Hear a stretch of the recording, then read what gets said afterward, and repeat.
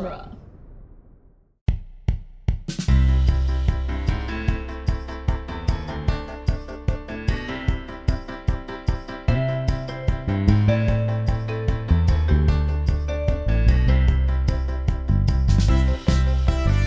Hello, everyone, and welcome to the Protagonist Podcast, where each week we look at a great character in a great story, except when we don't. I'm Joe Dorowski, and this is our 9th annual Halloween special for 2023. And that means joining us are returning Protagonist Podcast co-founder Todd Mack. Hello. As well as frequent guest Todd Peterson. Heidi. And producer Andrew is going to be involved in our Halloween special. I mean, to a lesser extent. Yeah. Well, you're going to have to choose each round. You get to be our judge. Well, yes. So the important part, I guess. Yeah, you get to decide the winner, and nepotism is allowed as you consider that. Fate is in my hand. Some people might say the car seat is unimportant, Andrew, but really, it's very important. Oh, I was in a vehicular accident last weekend. I know. So perfect. I didn't even know that. See, this is how the universe speaks. Well, for this year's Halloween special, I had in mind doing some sort of Halloween Mad Libs to give us titles. And so I asked every member of this recording right here to send me a word for a spooky location, a horror adjective, a human body part, a supernatural being, a scary onomatopoeia, a weapon, a normal household object, a favorite adverb, a cryptid, the first word that pops into your head, a villain from classic literature, a color, an animal body part, a location that's creepy when nobody is around, a sound you don't want to hear when you're alone, a random object near you, and the name of a child's invisible friend. And then I realized I don't have anything to do with these. So I just then randomized one from each of those one from each person's list, and gave us like a theme board that we have to make a story pitch out of. Can I be honest? I don't remember which submissions were mine. I will just say, on a cryptid, a lot of us had a Bigfoot in mind. Just way too many of us.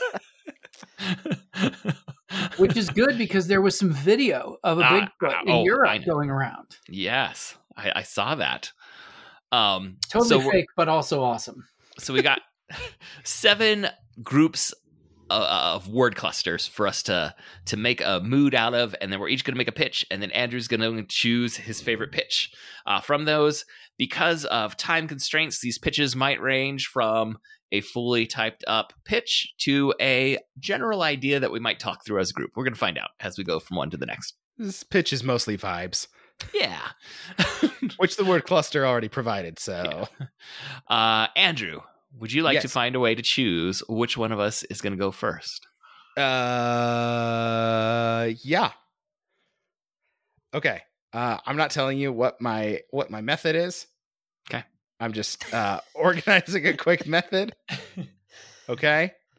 Mm-hmm. And okay. It's Todd Mack. I'm all first, right out of the gate. Yeah. Yeah, it's all on you. Okay, and we're just going however you want to do it. You could pick by round. Any one of these, or we could just go in order. Let's just go in order. Okay. All right. So what's the first word Okay, cluster, so round Joe? 1 is an invisible friend named Draggy. A creepy place is a church. A genre is comedy, and the classic literary villain is Tom Buchanan.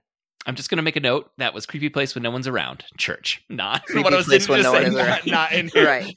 Not in general as a church necessarily creepy. But if you've been in one with no one else, it can be.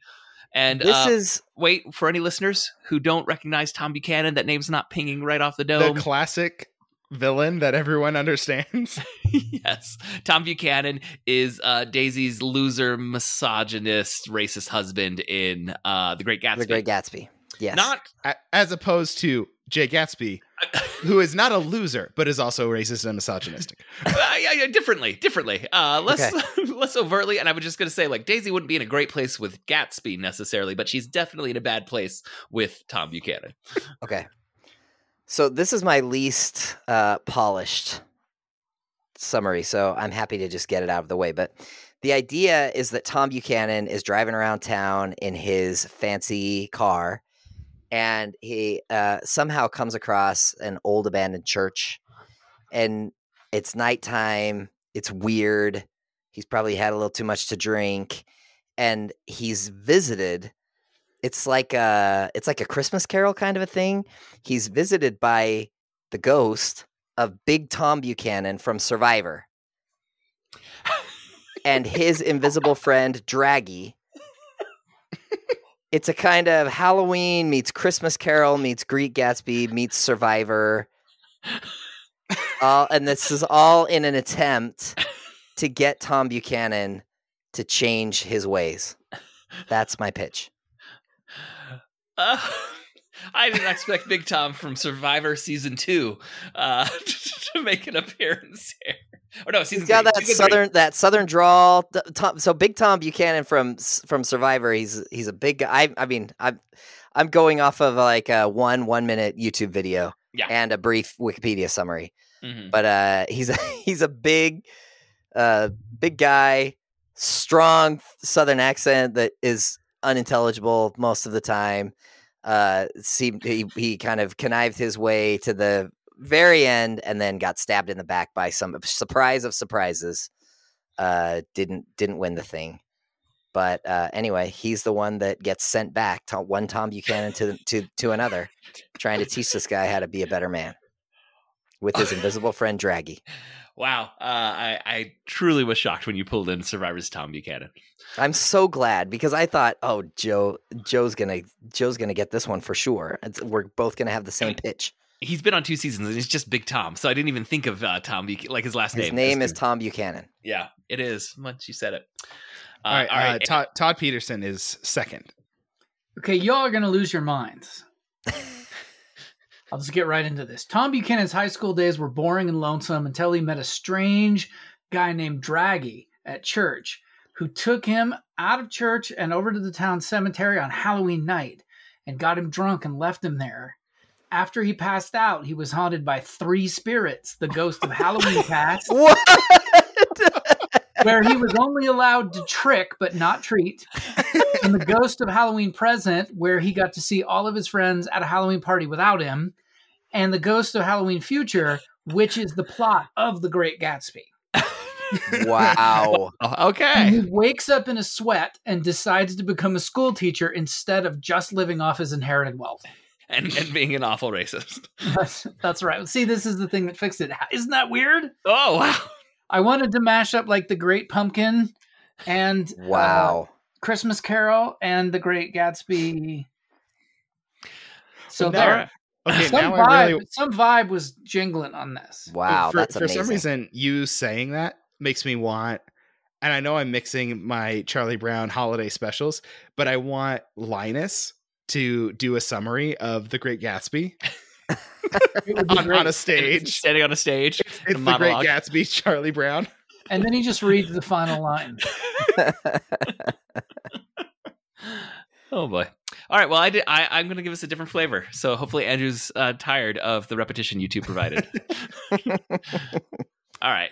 Mine is set after everything that went down in The Great Gatsby, and Tom and Daisy have moved out of the city to the suburbs.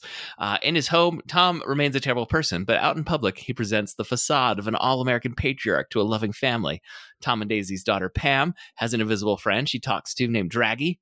Draggy sees how Tom is and wants to embarrass Tom and drop his carefully manicured facade to the public so that others see how he really is at home. So one Sunday, Draggy follows them to church and starts to mess with Tom and is going to do things like tie Tom's shoes together so that when he gets out of the car, he trips. He's going to tighten his tie repeatedly during church, so he has to keep wrenching it down. Draggy's going to blow on Tom's ear until Tom turns suddenly and yells at the people behind them. He's just losing his temper and it's getting more and more, and Draggy just keeps doing this until in the end, Tom is standing around upturned pews, and Daisy and and Pam are backing away, and other churchgoers are giving him dirty looks as the church ladies take Daisy and Pam out in a protective way, and Tom is standing angrily alone in the church. Wow. It was hard to work in comedy and Tom Buchanan is what I found. I'm just going to say from the beginning, I think this is the hardest plot work I've ever done for this podcast. I mean, some of these are, I just sat and stared and thought, there is no story here. These were hard. Is this one of those? Well, yes. I mean, all of them were in some way. This was really challenging for me. If I get a point, I'll be happy. In the whole game? Yes. I'm gonna go to Todd Peterson on this one. I'm gonna say, no offense, not your best work collectively. Oh, brutal opening round of judgment here. I think Holy cow. I don't know who picked Tom Buchanan as the villain. I think that was a hard pull for villain to have in the game. That was me. That was one of my picks. So I think you shot. I think you managed to shoot all three of you in the foot with that one pick. I feel like we did such a good job with the chains with which we were shackled. Yeah, I mean, we were working sometimes the parameters within which you're working aren't the boundaries that have to inspire creativity. We got to work with what we got. So some of the other options we had were I was going to say, it's like, but these are the chains that have a villain. Like these are the chains that you forged in email. So like, no, we have another literary villain lower down. Oh, we do. Oh, yeah, right. 6. Okay, well, I'll save it. We'll see if there's time to circle back because we got several rounds to go. So we'll see how we're doing on time. I think we can cruise into the next one. All right, Todd Peterson, I think is going to be up first on round 2 here. Okay, so our recipe here is cryptid, Bigfoot, random objects, hourglass, weapon, throwing star, time period, the 60s. This seems pretty natural. I want our listeners to take a moment and just imagine what story comes to mind for them with that mix: Bigfoot, hourglass, throwing stars, the 60s. That's right. So at the end of the 60s, a group of military researchers called the Hourglass Division went into the Pacific Northwest woods searching for Bigfoot. The purpose of their mission was to get genetic material for the development of a super soldier program called Project Throwing Star that meant to turn hybrid cryptid humans into an elite paratrooper unit that would bring the Vietnam War to a close quickly. 5 researchers went into those woods. None came out. Wow. I love hybrid cryptid situations. All right. My plot for this. In the 1960s, the biggest tie-dye wearing hippie is Arlo Echo. Long hair, bandana, tiny circular glasses, bead necklace. He's 6'6", and he's nicknamed Bigfoot. One day, he's wandering in a groovy store, which has some psychedelic posters, lava lamps, lots of records, and some odd knickknacks all over the counter, strange art hanging from the ceiling. There's also some options for, let's just say, chemical enhancement of your listening experience. And Arlo partakes of a variety without paying much attention to what it is that he's ingesting while he goes to listen to a record on some headphones in the back. He has a psychedelic experience as the music transports him and he becomes one with nature, the earth, and the universe. The workers, knowing Arlo well, just leave him laying on the floor listening. When it's time to close up and they lock up. Arlo wakes up, the world is spinning. He gets up and sees his reflection. He is literally a Bigfoot now, not a nickname. He has become full Sasquatch. He looks at the counter and he sees an hourglass with sand trickling down. He's not sure how he knows, but deep in his core, he knows that unless he can find some ninja throwing stars and break that hourglass before the sand runs out, he's going to be stuck as a Bigfoot forever. So he's going to go on a crazy all-night adventure. That is hippie Bigfoot's quest for throwing stars. On the way, he's going to gather some allies like Mello the Meerkat and Pinko Pam. But there are enemies that are trying to stop him, like Jupiter and the Man and Betty Buzzkill. But with the help of Angel Dancer, who grants him the flower cosmic, Echo may have a chance to complete his quest. Wow. Holy smokes. That was good. I have no idea what a bad trip is like. So this is just going from pop culture osmosis that you might wake up and think you're a Bigfoot. I like it. All right, here we go. The sands of time are running out, and only Jenny Jackson, a plucky young archaeologist, can save existence itself. But in order to do so, she has to use the hourglass of time to travel back to the 60s, find a highly trained ninja assassin, convince said ninja assassin to come with her to find Bigfoot, and then use Bigfoot's knowledge of the Himalayas to find a secret and ancient cave that contains a throwing star made from the burned out core of the first star in the universe. And then they have to grind down that star in order to make a new hourglass of time before the original hourglass runs out. Oh, I love the big ideas we had in these. Well, this was much better, everybody. Oh, thank you. I'm going to go with Joe on this one. Nice. In part because when that conglomeration of words was uttered, I started thinking, it's like, well, it's got to be like a drug, it's a drug wild night, like one crazy night kind of thing. Like that was my immediate instinct, and that's where Joe went, and I was like, great. And I wanted to be like, in my mind, we don't know what is actually his real experience here. Like, do we get a shot? Like, if this is a film, you get a shot of like some people just watching him going crazy in an alley as he's yelling at Pinko Pam, and there's no one there. Throwing star. Trip. But Todd Mack really liked the the core of the burned out star, and Todd Peterson. I mean, it was great. It's not what I wanted for this one. Okay. Yeah. All right. Well, Henry Ford said if he would have given his customers what they wanted, they would have made faster horses. That's right. Also, Henry Ford said a lot of other stuff. I don't know that we really need to be leading into that. All right, on to round 3 here. Our word stew was an onomatopoeia, ka-chunk, an animal body part, fang, a sound you don't want to hear when you're alone, whisper, and a negative emotion, anxiety. Hey, Joe, quick question. Were any of these, because you randomized it, did any of these end up being assembled completely out of one person's submissions? No, it was always one from each of our groupings. So but I randomized which, I assigned numbers to all the categories, and so it was different number. It was number 3 from Todd Peterson, number 5 from Todd Mack, number 7 from you, stuff like that. All right. So again, ka-chunk, fang, whisper, and anxiety. Mia is a college student, dedicated, studious, and asleep in a carrel at the back of the university library. The lights turn off. She's still asleep. Security guard turns the deadbolt. She is still asleep. A very quiet whispering begins at the front door after the security guard leaves. It seems almost nonsensical, like a child's babbling. It's disembodied, a lilting whisper that moves back through the library and enters the stacks. Books blur by as the whispering voice sings to itself. It weaves through the shelves until it exits and sees Mia asleep. The babbling stops, and for the first time, we can make out clear words. Oh no. The nearly silent babbling whisper moves closer to Mia. We clearly hear the word gift. And then there's a loud clatter on the desk. Mia jerks awake and looks at the desk in front of her. She reaches out and picks something up. We see a close-up on her face as she holds something that is blurry and out of focus for us. Then a rack focus blurs her face, and we see that she's holding an inch-long fang. A drip of blood falls from the fang and splashes onto her desk. Then we hear the child's whisper again. Gift. Save yourself. Mia startles as a loud ka-chunk echoes through the library, and the emergency lights flicker off. In pitch black, the child's voice whispers again. Save yourself. Now.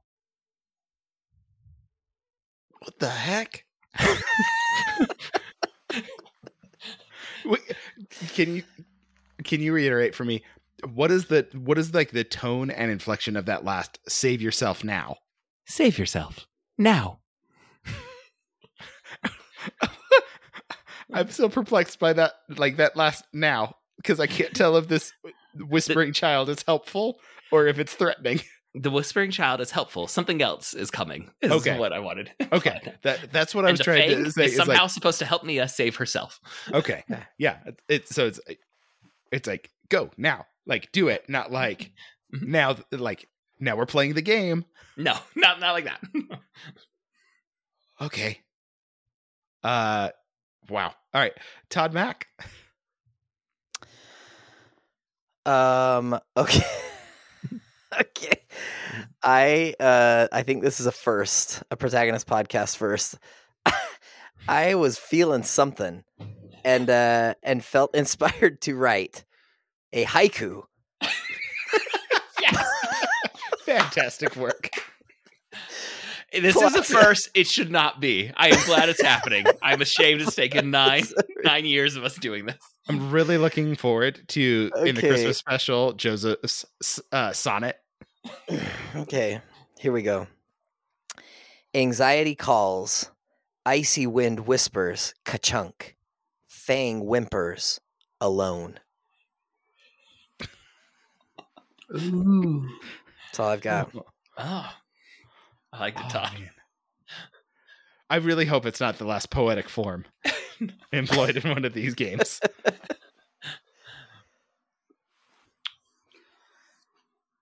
This is me.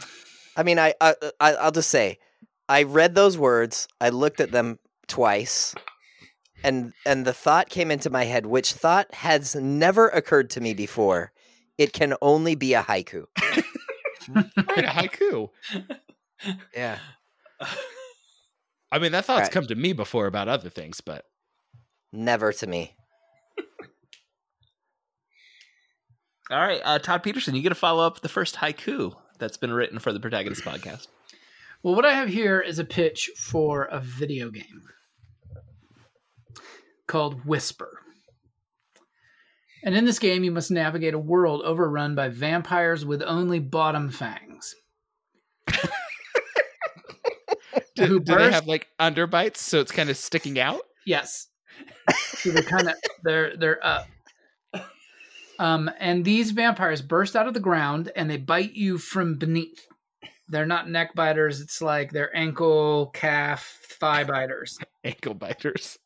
And every time a player hears a ka-chunk sound, it means one of these ground vamps is about to burst through and get you. Wow. And it could be an instant later, or it could be minutes later. This is kind of borrowing from Minecraft, depending on the density of the material the ground vamps are digging through. So you kind of have to know, like, oh, hey, if it's a ka-chunk and they're coming at me through granite, I got a while. The anxiety of waiting for the ground vamps to emerge without warning drives players to keep moving, and there's like a little anxiety, like hamburger stack measuring dial over on the side. And so if your anxiety goes too high, you freeze up and you can't move, and the ground vamps get you on the ankles, calves, or thighs. Oh, Andrew, I know you weren't happy with our So first weird. round, but I hope you are ecstatic with what we've been giving you This lately. is going so much better than that first round. I'm confident now that the first round is the bottom of the barrel today. I This has gotten like so much better. I'm gonna say I was very pleased with what I wrote, and I'm like, I think I'm gonna get round 3 before the game started. Now I have no idea. I love both the ankle biting, bottom fanged vampires and the haiku. Oh man. Todd Peterson, what's like the aesthetic of the game? Like, is it like Minecraft? Is it a platformer? Is it a side scroller? I think that it looks like a platformer because you have to be able to see the ground and Mhm. the character above. But I do Right. think it would be pretty cool if you could, like in Minecraft, control the perspective. Like if you could use like the left controller, for example, and then like shift from side to overhead. I don't know. I mean, Wasn't there a Mario game that did that? I don't know, but if there wasn't, there it was should like be. a sideways platformer, but you could like do a switch and then you'd be like behind Mario and you could Yeah, and move. then when it's at the top, it's like other kinds of, like campaign combat games. You kind of see that above, and you can kind of move and move and move. But then you could switch it to the side Mhm. and then see. But maybe you could only do that for a little bit, and then within the store of the game, you could buy more time in the side view.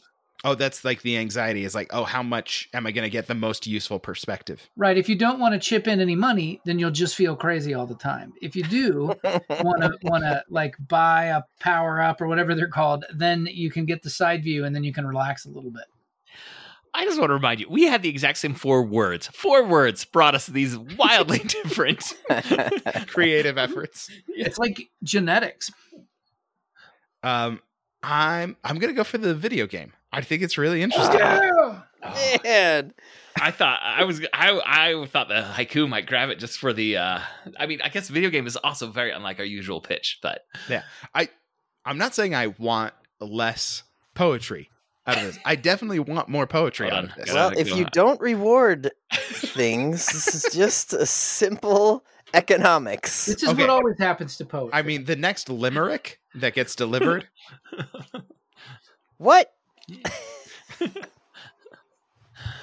but not a haiku, Todd. He wanted a limerick. You were right Gosh. for poetry, but wrong form. I'm getting I mean, skunked. Okay, this is like when I lost a chili cook-off to vegetarian chili. I felt like they either had to give chili the win or it had to be last. And they're like, well, we're going to make it win. So, because they're recognizing it. It's like, it still has to be the best option. Okay. All right. So round 1 went to Todd Peterson. Round 2 went to me. And round 3 back to Todd Peterson. And I think Todd Peterson is leading us off on round 4 here. Wait, Todd Mack. Sorry. Okay, we got to get a point here. Got to get on the board. On the board. Here we go. The words that we have is the adverb uncannily, the color plum, horror adjective blood curdling, and supernatural being a ghoul. So this story is about a fighter pilot who has to parachute out of his plane into an unspecified desert. He walks and walks, fighting against hunger and thirst. It all looks bleak. Then miraculously, he finds an oasis and a plum orchard. After slaking his thirst in the perfect clear water, the pilot turns his attention to the plums. He eats one. It's the most delicious thing he has ever tasted, sweet and tangy. The firm skin resists, then gives way as his teeth plunge into the meaty center. He takes another and another. Dark violet juice streams from the corners of his mouth. Finally exhausted, the pilot lies down on the cool grass. He sees a plum on the ground, but as he reaches for it, he realizes that the fruit gives him an uncanny feeling. On closer examination, he realizes that it and every plum in the orchard contains a tiny eyeball at its core. His blood curdles as he hears the chilling voice of a ghoul that rattles inside him and says, "I see you." That's upsetting. So, did he like he grabbed a plum and it was bitten into and he could see the eyeball? Something like that. Yeah. Oh man, that's a rough visual. Mm. Seeing an eyeball inside a stone fruit. Woof. I was imagining, is it Denethor in when he's eating? Oh, yeah. Eating the tomato? Yeah, Yeah, eating the tomato Like like a little that. burst of juice. Oh yeah. yeah. But it's plums and it's like dribbling down his chin like that. The Got red. it. Got it. Yeah. I think any Denethor reference is pandering to the judge because, I mean, that's just so evocative. I think it's pandering towards anybody. I mean, to mention Denethor eating, it's like, oh, I got it. I know it's what one of the feeling most- you're trying to evoke. it's one of the most effective images in that entire franchise. Yeah. All right, Todd Peterson. Agnes Plum is visiting her grandmother's gravesite when she hears a blood-curdling scream and sees a fleeting glimpse of her grandmother moving quickly through the cemetery. She catches a bird in one hand. She, the grandmother, catches a bird in one hand and devours it. And while feeding, she looks at Agnes and smiles, her teeth covered in red blood. Come here, she beckons. Agnes is transfixed at the sight of her Nana as a ghoul. Frozen in place, Nana comes closer, until a bullet rips through Nana's head, and behind her, a group of her friends from school say, "Come with us, the dead aren't staying that way." So that's kind of like the cold open for a whole Oh, man. Yeah. thing Oof. that's going to happen next. All right. I went in a different direction, both of you. All right. You. Wait, how far a direction could you have gone? You had the same words. Like, it's supposed to be blood curdling. Yeah, we'll wait for it. You're in the grocery store. The lights are a little too harsh. You're scrambling to find a leek for some potato leek soup. Suddenly you notice that there's a shadow following your movements, but you can't see what is casting it. You look around and you notice that some people are frozen in place. Some are moving backwards. Some are glitching back and forth where they were. There's no rhyme or reason to who seems to be stuck in time differently than the other people around you. All of a sudden you hear a sound and you glance over at the plums and you see a horizontal split tear across each one in the display, and the top half stretches back. They look like small puppet heads being held open, and you hear a chorus of blood-curdling screams come from each one of the plums.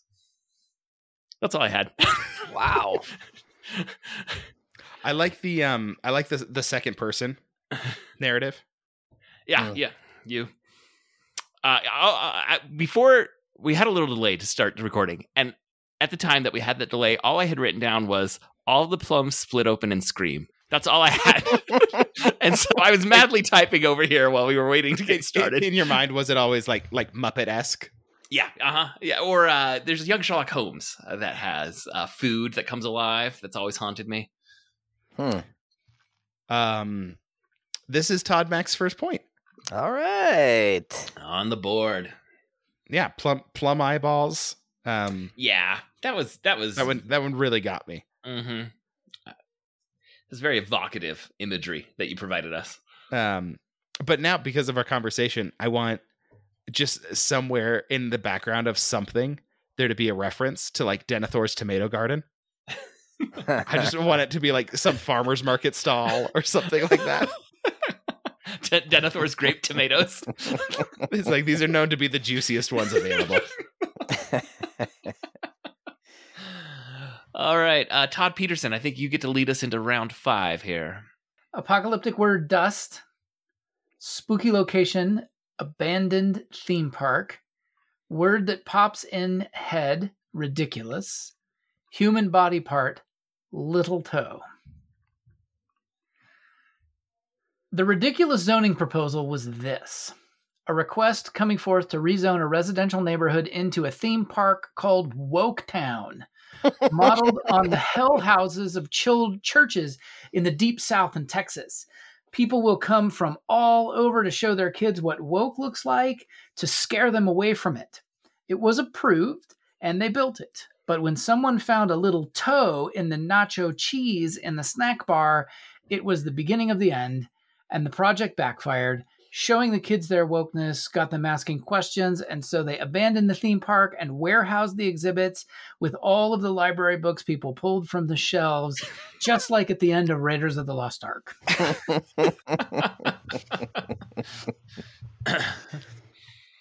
All right. All right, again, our words are dust, abandoned theme park, ridiculous, and little toe. Here's my entry.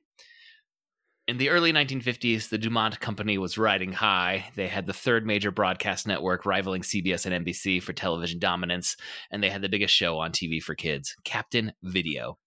Even before formal planning for Disneyland began, DuMont prepared an amusement park in rural New Jersey featuring spaceship rides, 1950s futuristic sci-fi tech, carnival games. Captain Video Land was meant to usher in a new era of entertainment for families. The first day press for the park was terrible, however, when a worker lost a pinky toe when it was run over by a car in Captain Video's room cars. This led to massive delays and bad press. The park failed to catch on. Captain Video went off the air. The DuMont network went out of business. The park was abandoned. Now, in the present day, it has largely been reclaimed by nature. A group of urban explorers eager for content for their YouTube channel has set out to find the kitschy 1950s amusement park. It's harder to get to than they anticipate, and it's dusk when they first enter Captain Video Land. At first, they marvel at the plants growing through the rides. They take wide panning shots of everything as they walk through the park. Later, they look closely at one of the carnival games and they see the word ridiculous drawn in the dirt and dust on the counter. It's creepy. And they talk about how someone must have been here recently because the letters are all clean and there's no dust on them at all. One of them scans back through the footage they took and sees that when they took the panning shots of the park a few minutes ago, the word was not on the counter. Who?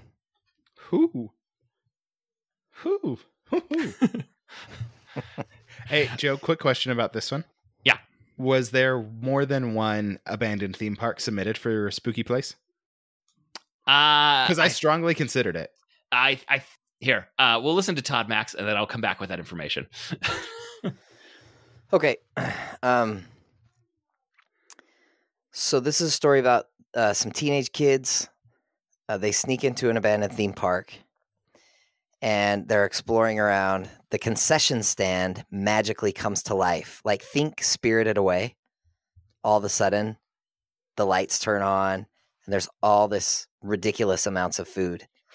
And then a kind of Vashta kind of flesh-eating dust comes out and starts devouring these kids one by one, starting with their little toe.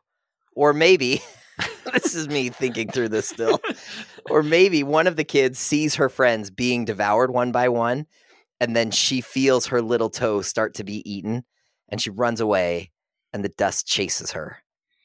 So it's like Doctor Who, Silence in the Library, Spirited Away, and I don't know. Anyway, that's what I got. All right, real quick before we hear who won, the other spooky locations that had been submitted were abandoned sanitarium, abandoned hospital, and condemned shopping mall. So things being abandoned makes them spooky. Yep. Yes. Also, commentaries about capitalism happening and our mental health, I guess. Mental health efforts, as flawed as they've been. I'm gonna go with the word written in the dust for Joe. Oh, nice. Okay, so that's very creepy. Puts us at and I just want to say the DuPont network or the Dumont network and the Captain Video, that was all accurate. The nonsense about there was a major network that was rivaling the others for a little while in the 1950s, but it went out of business. And Captain Video was one of the biggest shows in pop culture history, but most of the tapes of it have been destroyed. We have very little that is still around. Wow. All right, so that puts us at 2 for Todd Peterson, 2 for me, and 1 for Todd Mack, and we're entering round number 6 here. Oh, man. I've got to pull this out from the depths. All right. Our words were name of an invisible friend, Akaroni, a supernatural being, a sleep paralysis demon, a villain from classic literature, Dr. Moreau, and a creepy locale, gas station. Let's just go ahead and say it's an abandoned gas station. No, just kidding. I think it's creepy locale when no one's around. It was that one, and that one's gas station. So Akaroni, sleep paralysis demon, Dr. Moreau, and gas station. A wood-paneled station wagon drives along an empty road. Dry leaves skitter across the asphalt in the draft of the car. We get a wide shot, and things look off. The car curves in a way that feels like a Salvador Dali painting. The trees are exaggerated, like a Henry Selick stop motion. The sky is pink. The engine coughs and sputters, and the car rolls to a stop. The license plate reads, Akaroni. A figure steps out. It has long, jointed metal claws for fingers. It has a long, layered black coat. The cutout of the head of a baby doll has been painted red and is tied around its face. Akaroni begins walking through the woods. We see his footprints are crossing a desert sand dune. Then he's walking through the caricatured background of a Crazy Cat comic strip, then walking across a Hieronymus Bosch painting. Finally, he rounds a road's curve, and the flickering neon light in the distance reads Dr. Moreau's Sleepy Time gas station. Akaroni walks past old-timey gas pumps and pushes open a creaky glass door. A minor chord slow-down version of How Do You Solve a Problem Like Maria plays from the horn of a phonograph. The record wobbles, and the needle skips. Akaroni walks past dusty shelves of untouched gas station fare. He enters a back room and sees Dr. Moreau sitting at a table. To his right, a sleep paralysis demon holds cards. To his left, a chupacabra looks up. On the table, Settlers of Catan is set up. It looks like the chupacabra is one road segment from a win. Akaroni takes it all in. Doctor, he says. Moreau nods to him. Third of your name, he says, and the chupacabra salutes. Akaroni turns to the sleep demon and says, Helen. Helen and Akaroni exchange a complex secret handshake, his metallic claws creaking and rattling with each new movement. Akaroni sighs and says, it's time. Moreau, the sleep demon, and the chupacabra all rise and follow Akaroni out the door. That is so weird. It's a whole carnival. You pulled some stuff from other word salads. Did I? Wild. I will just say, the description of Akaroni, that was my son's invisible friend. The Akaroni? baby doll. No, like Akaroni, the name, and then also the description of long metal claws and a baby doll's face on its head. That was what how my son described his invisible friend Akaroni. That is wild. And that's an image that has stuck with me for I think years I know which, now. I think I know which son it was. Which one were you thinking? Of your son's the middle. No, it was actually my youngest. That's the one that had Akaroni. Okay. Okay. Am I up? Yeah. Yeah. All right. I hope you don't go word for word with what I just described, Todd. That would be very awkward for us. A woman gets stranded while driving through the mountains. She walks until she comes to a gas station. At first, she thinks it's abandoned, but then she sees a barely lit neon sign flickering open. She walks in. Behind the counter is a man with a bright feline eyes and filthy canine teeth. His name tag reads Moreau. He smiles at her hungrily, but she doesn't cower. She knows something he does not. She has an invisible friend, a sleep paralysis demon named Okaroni. She smiles back, flashing a vampire's fangs. We're all set up, just like giving a hint of action to come in our stories. Oh, I liked that, Todd. All right, Todd Peterson. Okay, I'm going to confess that this was one that I didn't even anticipate we would get this far. So I have another haiku. If this haiku wins, This is the greatest game we've ever played. I am loving this. I mean, if it's the best of the round, then it wins. I can't give it to it just for being a haiku, nor can I exclude it just for being a haiku. okay, all right. Then we'll call it a high-chew haiku because of gas stations. All right. And I recounted the syllables just now while we were chatting. I think I've got this. Akaroni was paralyzed by Doc Moreau at the gas station.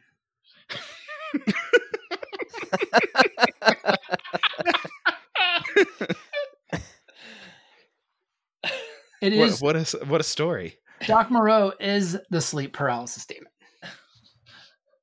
Right. Got it. I don't know if that's allowed, but I'm gonna go to Todd Mack with this one. nuts. All right. He always kills. All right, so That's a three-way tie. yeah, with one round man. left. Now, Todd Peterson, do you need us to let you go last on this one so you can compose a haiku over there? No, I've got this one. Oh, okay. Because yeah, this is our last round. We are tied 2-2. So, our words are household object, corded earbuds. Genre, noir. Scary onomatopoeia, funk. Sound you don't want to hear alone, a baby's laughter. So, I don't have a whole thing. I just have a start, like a taste. Just give us a little bit of the flavor, you know? Just a little bit of the vibe and everything that was going on. So I was sitting in my office listening to The Cure through corded earbuds, and I heard a thunk at the door. And I looked, and it was this dame. And I came in and I said, "Can I help you?" And when she spoke, all I heard was a baby's laughter. Ooh. Oh, don't like that. That's maybe the most it was down at the unpleasant bottom part of of the it. list, but I was trying to see if I could catch, some kind of detective vibe, and then it goes Guillermo del Toro kind of. Yeah. Yeah, that the baby's laughter coming out of her mouth. It's like finding the eyeball in the middle of a stone fruit. Don't know. Yeah, she's saying words, but he's just hearing baby laughter. I realized I can't. All right, we've been doing Part this. of me wants to think like he reaches to switch off his phone from his earbuds, but maybe that doesn't even work. Right. Anyways, there we have it. Well, I thank you. I started to write this one, and I realized I wrote something. I'm like, I think I've written this joke before. And then I was like, and so I searched in my Google Docs, and I found from last year's Halloween special, we had to pitch a story that was a cryptid plus a film noir. And I had in that one a character come in named Betty the Bat Squatch. Yes, part bat, part Sasquatch, but all woman. You did the same thing. And so I had written down in this one. Writing that exact same I thing. started saying part werewolf, part Frankenstein, all woman. And I'm like, I know I've done something like this before. So something when I get noir, I try and head towards. I mean, it's not unlike Todd Peterson saying, a dame was at the door. There.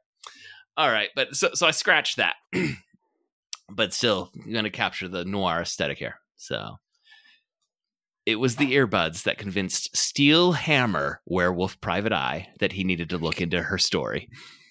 Sky Dixon had come into Steel Hammer's office asking for help. He was going to do whatever she wanted because she was a siren, and he would have been doing it anyway. But now he was going to do it with his own willpower. Because of these earbuds, he was very curious. No matter what port these earbuds were plugged into, you could hear a baby's laughter, whether you were listening to a classic U2 album or a true crime podcast or Taylor's version of a song. You could also hear a baby's laughter. Sky Dixon explained that 110 years ago, the Siren Queen had a daughter who was destined to have a vaguely defined power and destiny, but it was really important. And with the turmoil that was on the horizon for the world that the sirens could see, they decided to open a portal and send the child 100 years into the future. But the spell separated the child's essence and embedded its aspects into everyday objects. These earbuds had the child's laughter, but somewhere else in this world was the child's innocence, the child's cuteness, and the child's nighttime fussiness. And if these are put in close proximity together, the child will be brought back to its original body. Sky knows that others are looking for the other parts of the child's essence and are hoping to raise the baby with their philosophies to wield its power for themselves. Sky says these earbuds can be the key to finding those first, because the laughter on the earbuds will get louder whenever it is close to an object that houses another part of the siren baby's essence. Now, Steel Hammer and Sky Dixon are in a race against the creatures of the Knights Templar, the Illuminazis, and the KK Cryptids, who are all trying to find the siren baby. Illuminazis. Hey, Joseph. KK Cryptids is with a K for cryptid as well. I was really hoping that one of the not inhabited, but the objects that have part of the essence of the siren baby. I'm really disappointed, so I suggest this as an edit that maybe you add an object that contains the child's sense of wonder. Oh, the wonder of a child. A childlike sense of wonder. It's not in there. Yeah, I know, so you can't get credit for it. Wait. When I scrolled, I lost something. Let me go double check. Oh, I missed. Hold on, Andrew. You're going to have to edit this back in. Also, the child's wonder. All right. Here we go. Really? Just real quick. I'm just really banking on Illuminazis and KK Cryptids to bring me that one. This was all set up for me to get to that. Okay. Well, we'll see. This is a great game. It's come down to the final round. Here we go. It's late. The tortured detective is unable to sleep because every time he closes his eyes, he thinks of the wife and baby he lost in a tragic accident that was all his fault. Sleep escapes him completely, so he changes into his running shorts, puts in his earbuds, and goes for a run. The city streets are empty at this time of night. Bright shafts of light only occasionally cut through the fog and the darkness. He runs alone. Then, suddenly, a familiar sound fights its way through the noise pulsing in his head. An icy fear grips his heart, and he rips at the corded earbuds. He feels a painful thunk as they tear free, and he's open to the stillness of the night. Then, a baby laughs. It's his baby. Too scary. Unsettling. Oh. Okay. So Todd Peterson was the noir style detective. and Joe was the noir style detective. Todd Mack was the non-noir detective, which if one person was going to go fully noir with it, I would have expected Todd Mack. Well, I'm thinking like Minority Report, you know? Yeah. That's just because I don't have a dame and he's like behind his desk does not mean that it's not noir. Come on. When he went out for the run, he closed the door that said Private Eye painted on glass. Listen, if I lose this because you think that my noir is not sufficiently noir. Did you have a protagonist named Steel Hammer? No. Werewolf Private Eye? No, I had a really good Halloween story. I will tell you the exact reason that I'm going with my pick. And I'm picking Joe, not for the Illuminazis. I am picking it because he would have done it anyway because she was a siren. But this time he was going to do it with his own free will. I thought that was a really good joke. Right. If this was like Joe Rogan, you'd see me shaking my head. Now I do want to I don't know when I'm going to deploy it, but I need the Illuminazis and the KK cryptids to be in some story I write at some point. The Illuminati should be a roller derby team. Illuminazis. Well, that gives me the win with a score of 3-2. Wow. Well, thank you, Todd Peterson. Thank you, Todd Mack, for stretching your creative muscles with just some truly absurd word prompts. That was fun and also very challenging. I mean, some of these, it really the random number generator I used to identify which word I was going to do. I was putting this. I'm like, I have absolutely nothing. I'm glad I get to sit on this for a while before I've got to be spinning some gold out of these words here.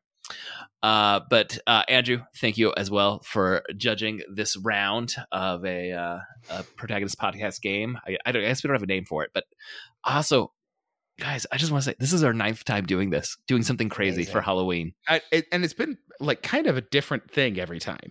It's bonkers. Yeah. It just started with Mount Rushmore fear, and now it's turned into tell me a story with the words dust, abandoned theme park, ridiculous, and little toe. Go. Yeah. That was super fun. Congratulations, Joe. Oh, thank you. Todd Peterson, do you have anything you want to plug? Oh yeah. I have a short story out that seems like it emerged maybe right from one of our games. It's about a guy who survives the apocalypse by finding the stake list for a whole bunch of Mormon people in Missouri, and then he lives off their stolen food. I mean, their basement full of food. He steals their food. So he kind of makes it through. Not the food that they have stolen. But He steals their food storage. Their food. Yeah, I'm not pitching this really well. Anyways, a guy survives the apocalypse by living in dead Mormon people's basements and eating their food. Interesting. And where can our listeners find the short story? This is in a new anthology that's out called The Path and the Gate, and it's out from Signature Books right now at fine booksellers and establishments everywhere. That's awesome. Todd Mack, anything you want to plug? I have been I've been working hard on this project about Camino de Santiago, and a couple months ago, I resurrected my old personal website. It's at toddkmack.com, so toddkmack.com.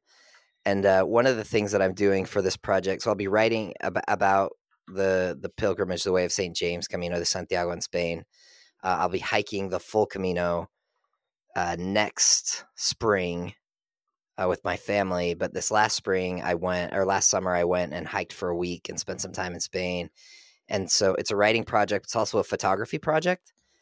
And so there's a little photography tab on that website, and you can see some of my pictures from the Camino. And I'm just trying to slowly get stuff out and and make this little project. But I'm looking forward to it. All right. Well, thank you both for coming on. Listeners, thank you for downloading this episode. For show notes and links to all the other great Dueling Genre shows, you can go to duelinggenre.com. Also, please subscribe to the Protagonist Podcast in your podcast app of choice, and please leave us a review. That really helps us out. Thank you again for listening. We'll be back next week to discuss another great character in a great story. So long. So long.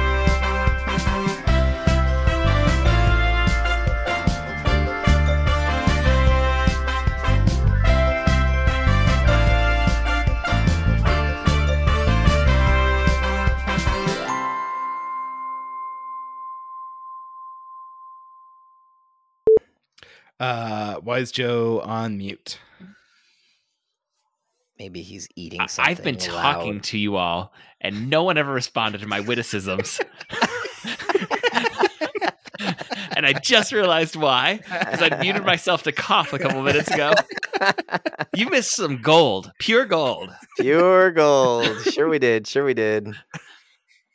I was talking about Alfred Hitchcock's Rope while you guys were talking about Corleone's Birdman. Oh, wow. You've been on mute for a while. Why isn't anyone laughing at me? All right. It weaves through the shelves until it exits one shelf. Sorry. It weaves through this shell. Nope. Round 4. There's an adverb. Am I right on that, or is it back to Todd? Wait. Oh, no, I think that's Todd. No, Mac. Sorry. Mac. Mac. It should Sorry. be Mac. Oh, yes. Todd, you're All right.